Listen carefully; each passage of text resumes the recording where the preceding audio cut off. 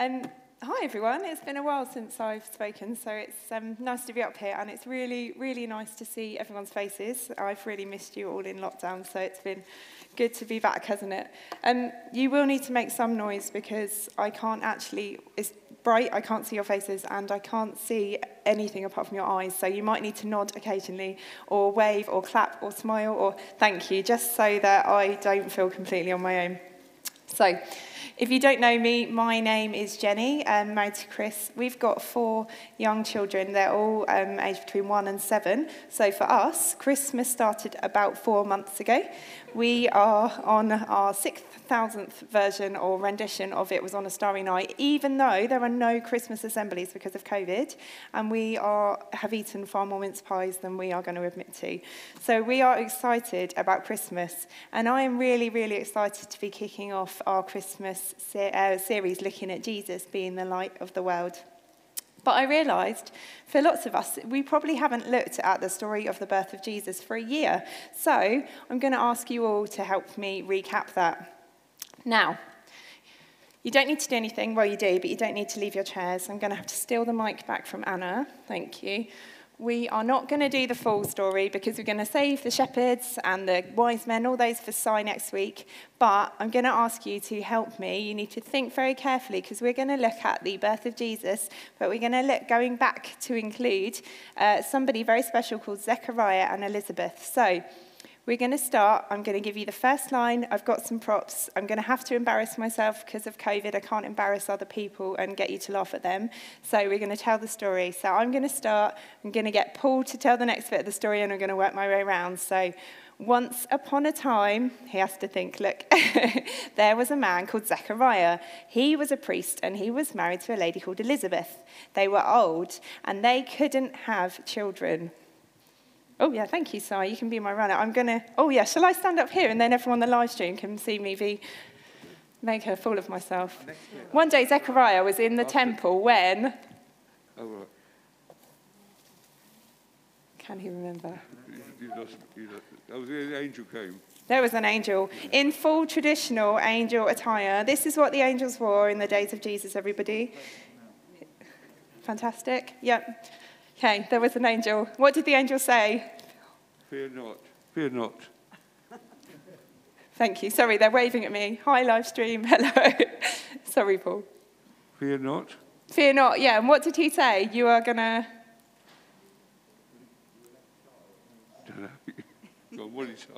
Oh, sorry, this is hot. This is mean, isn't it? Because it only appears in one of them. The angel says you're going to have a child. He tells him you're going to call him... Jesus. Not Jesus. Emmanuel. John. Zechariah. John. Oh, sorry, John. Zechariah is visited by an angel, and he says, you're going to have a baby, and you're going to call him... John. John, thank you. Do you want to pass it round? Put your hand up if you know the next bit of the story. Zechariah is not sure. He says, my wife is really old. I don't think we can have a baby. So what happens? He says, because you didn't believe me, you're going to... The angel said to him, because you didn't believe me, you will not be able to speak until the child is named. Fantastic. So he goes home. He has to write everything down for his wife, Elizabeth, which must be really irritating. Can you imagine? What do you want for dinner tonight, dear? Right, so the baby, Elizabeth, here we go. I didn't want to get pregnant for this, so Elizabeth has a baby. The baby is, you can pass it around. Here, what happens? Elizabeth is pregnant. Then there is another man another lady called Mary. One day. She receives a visit from an angel too. Fantastic. What does she say? What? Oh, what does he say? Fear not. He does. What then does he say? You're going to have a baby. Yes. So we've got pregnant Elizabeth, pregnant Mary. They visit each other. And what happens? Yeah, we'll sit with Pauline. What happens when Mary visits Elizabeth? What happens? Oh, the baby in her womb jumps. He does, he jumps. Fantastic. Then, one day, there is a man called Joseph who is betrothed to Mary. He is really confused because Mary, who he's supposed to marry, says, I'm having a baby. And he thinks, goodness, this is not my baby. We're not married. So he decides he's going to divorce her. But one night, yeah. An angel comes to him and speaks to Fantastic. him and tells him to go ahead and not to stop being engaged to Mary. Thank you so much. Then he decides to stay with Mary. One day, there is a census. Everybody has to go back to their hometowns. So Joseph, along with Mary, decides to travel to, do you want to ask maybe Anne, where do they go? They travel to Bethlehem. Fantastic. Doesn't tell us how they travel, but everybody seems to think it's probably on a donkey. Great. Let's see what else we can do. So what happens when they get there, Anne? Well, she was desperately tired. She was. But they couldn't find anywhere to go. She was very because pregnant. the ends were all full up. Fantastic. So what happened? So they had to have the baby in a stable. With the animals. And then Jesus is born. Oh dear, I didn't think this through. Here we go. And they lay him in a manger. Fantastic. Can we have a round of applause for all our amazing helpers? We are going to stop there because that's my point this morning, that Jesus was born. So Jesus came into the world to be the light of the world for us, to take away all of our darkness and bring hope into all of our lives. So Zechariah, the man we looked at first, says about Jesus that he will come to give light to those who sit in darkness and in the shadow of death, and will guide our feet in the way of peace. Jesus himself said in John 8, verse 12, which is the verse we're going to keep coming back to this morning, he says, I am the light of the world. Whoever follows me will never walk in darkness, but have the light of life. And I've just got two main points this morning. Firstly, I just wanted to look at darkness and light and how darkness does not equal light. They're very, very different. Secondly, I wanted to look at light and the fact that light equals life. So firstly, darkness and light. Have a little think about what you think the Bible might say about darkness. Often, or most of the time, when the Bible talks about darkness, it's often referring to wickedness, to evil, to turning away from God and really doing our own thing and following our own selfish ways and not God's best ways for us. And actually, we're all true of that. We're all guilty of that, aren't we? If we're really honest. It says in John 3:19, people love darkness instead of light because their deeds were evil. And in the Bible, it also says God created physical darkness. In Psalm 104, you made the moon to mark the seasons, and the sun knows when to set. You send the darkness, and it becomes night. Now, it doesn't mean that God creates darkness or wickedness, but it doesn't mean God creates evil or wickedness. We, by choice, turn from God, don't we? But actually, what it does mean is that darkness isn't something outside of God's control. Very much the opposite. Now, darkness in the Bible speaks of wickedness and evil, then light is the polar opposite of that. It talks about pureness, about God's goodness. It talks about God's holiness, and kids, we're going to touch on what that means in just a second. So in the same way that physical darkness is created by God, so is physical light. Genesis 1 says that God said, let there be light, and light was good. And it is. It's a good gift from God, isn't it? We need light for warmth, to grow food, to survive. We're really thankful for that gift. But actually, the light, eternal light that Jesus brings when he comes into the world is eternal, and it is a hope that is so much better than the physical light that he's given us. Now, in the Bible, in 1 Timothy 6, verse 16, it talks about God being holy, and it says he is other than us. He dwells in unapproachable light. So God is holy. He's perfect. Kids, that means that he is so perfect and we are not. It means that he's separate to us. We shouldn't be able to come before him because he is so perfect and doesn't do anything wrong. And yet actually, because of Jesus, we can approach God and come before him, not because we are good, but because Jesus is good and Jesus is light. So darkness and light are separate. You cannot have darkness where there is light. And Phil is going to help us demonstrate this morning. So he's going to drop the lights down for us. Thank you. But Even with just a small torch, we can see wherever I shine my torch this morning, that as soon as the light hits it, darkness has vanished. It's dispelled by the light, isn't it? So light, thank you, Phil, light and dark cannot be together. So they can't exist at the same time. So actually, when we follow Jesus, we are never walking in darkness, even though it very much feels like we might be going through really dark things, because his promise is that we will not walk in darkness. Actually, we choose to follow him and we choose to walk in his light as well. So young people, kids here this morning, actually, just remember that actually we choose to be children that walk in the light. The Bible talks about us walking as children of the light, because we will never walk in darkness, and we will choose to separate them, because actually, when we choose to follow the light, we're following God's very best for us. The reason he calls us to follow him is that he has good plans for us. Actually, when we try and mix a life of darkness and a life of light, life that does please him and doesn't, it just gets muddled, it gets messy, it ends up just being painful, and actually long-term doesn't fulfill you. So let's choose to follow God's best for us, and choose to follow living a life of light and a life of Jesus. So my second point this morning is that light does equal life. If it doesn't equal darkness, it does equal life. And going back to that verse we had in John 8, verse 12, Jesus said, "I am the light of the world. Whoever follows me will never walk in darkness, but have the light of life." So we have life, and the Bible tells us that we live life to the full because of Jesus. So Jesus came to restore relationship with a holy, a perfect God, and allow us to come to relationship with him, to come before him, to know him, and to live with him. And actually, in Colossians 1, it says, "All things are created through him and for him." So that's why you're here this morning. That's why you're going to work on a Monday morning, going to school, or Zooming online, whatever that might be for you at the moment, because you are created to display the glory of God.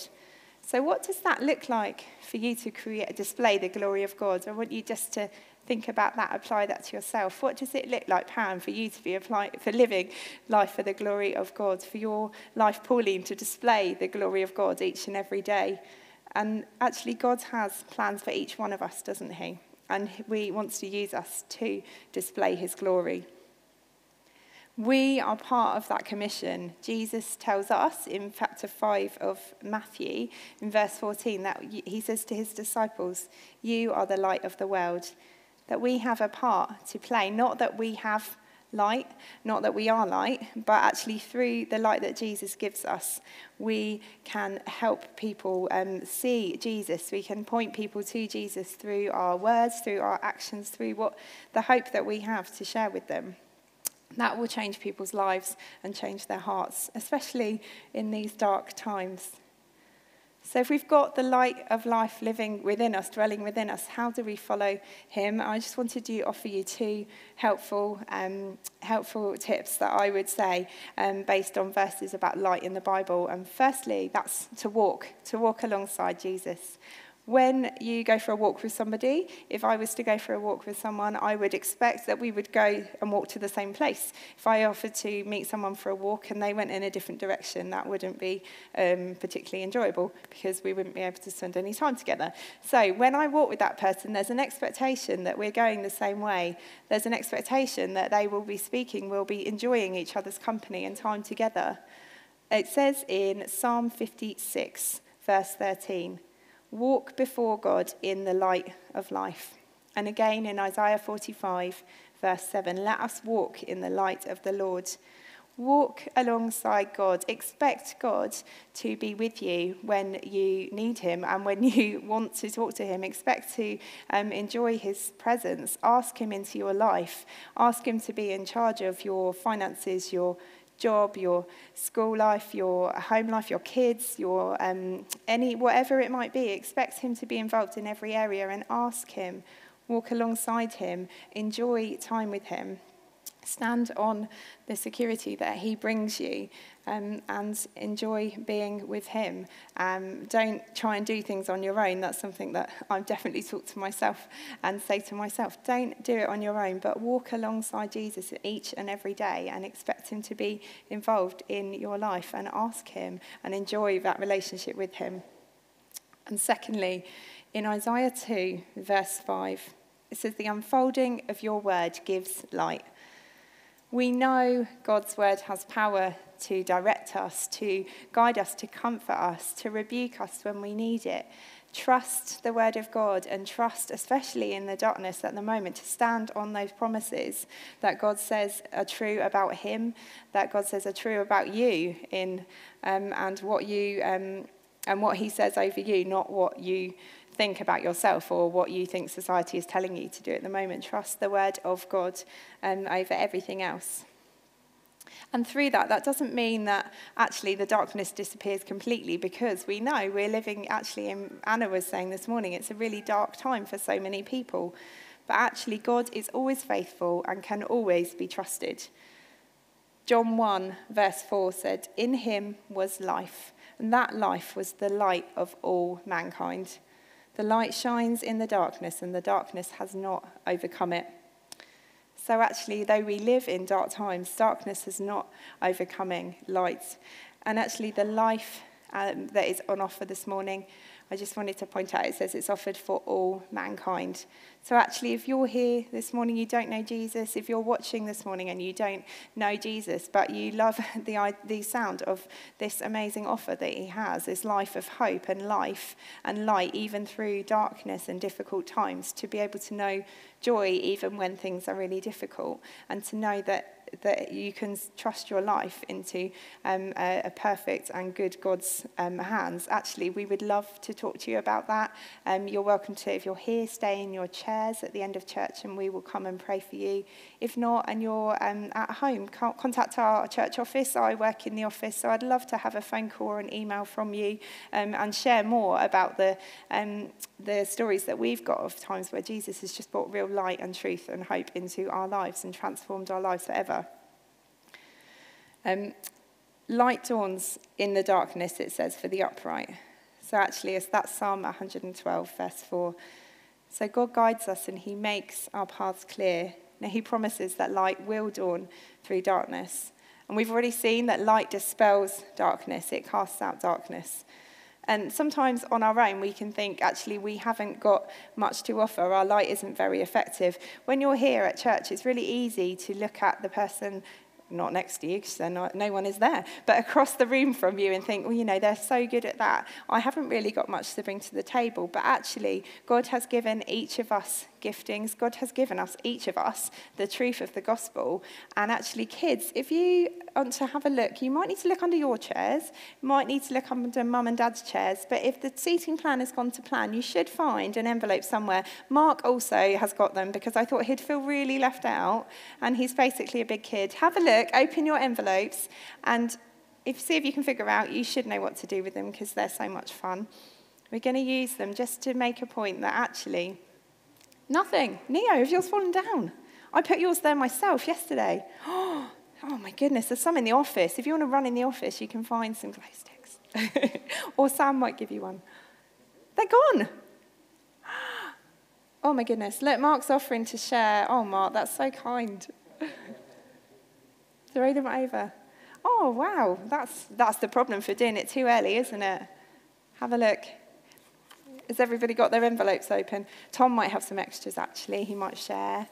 There we go. Open your envelopes. We'll snap them and we'll see. So actually, we might feel like we've got very little to bring to the table, but we have the truth of the gospel. Oh, look, Tom's been really sharing. And I don't know if you were at the prayer meeting on Monday, or if you, like me, were just live streaming at home and couldn't come. But actually, Beth brought an amazing word based on that picture. She said God just pointed out the jewels in it and said, actually, thank you, that was so clever. that we should be like stars directing people to Jesus. Actually, we just are stars that point people to Jesus. And actually, on our own, we might feel slightly helpless. But when we've got the truth of the gospel and the lights are all out and it's pitch black, look how darkly, if you've got your glow sticks, can you just hold them up in the air so everyone can see just how brightly they shine? There you go. Look how bright they are in the darkness. And, thank you, Kurt. Should we give them a round of applause? When you are at school and you're surrounded by your non-Christian friends, when you're in the workplace, you might be in Tesco, you might be on the school gate, wherever you are, actually, we're surrounded by people living in darkness who are lonely and lost and broken. And actually, we feel all those things. We feel lonely and lost. We are grieving not being able to see family and friends. You might be sad about a job that has gone, you've lost finances, you might have lost somebody in the year. We are really sad and grieving, many of us, but actually we know an eternal hope, and we know that Jesus in our life bringing us comfort, whereas there are so many people that don't know that, but we can bring that hope to people.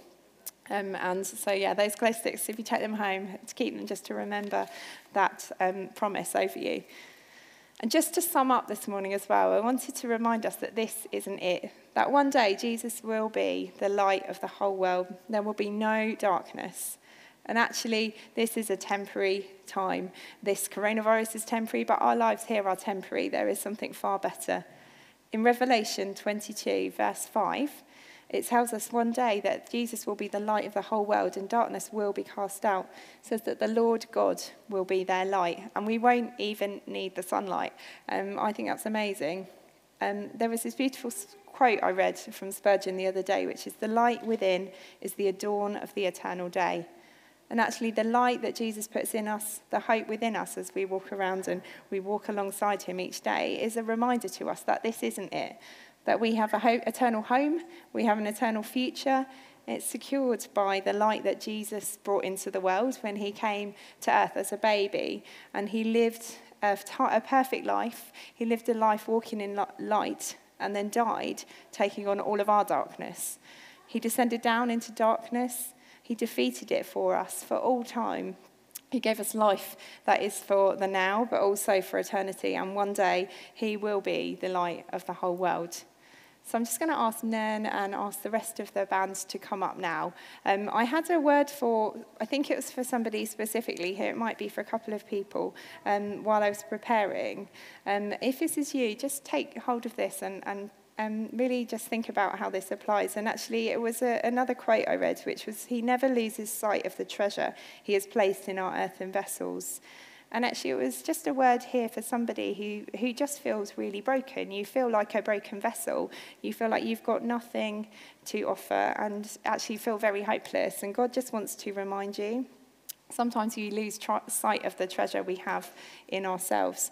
And just a reminder that actually God has placed a treasure inside of you. And he is using that. He wants to use that and he will use that. And the way he sees you is very different to how you see yourself. He sees you as infinitely valuable, enough that he would die for you and that you are of great value and great worth to him. And so he just wanted to remind you of that this morning.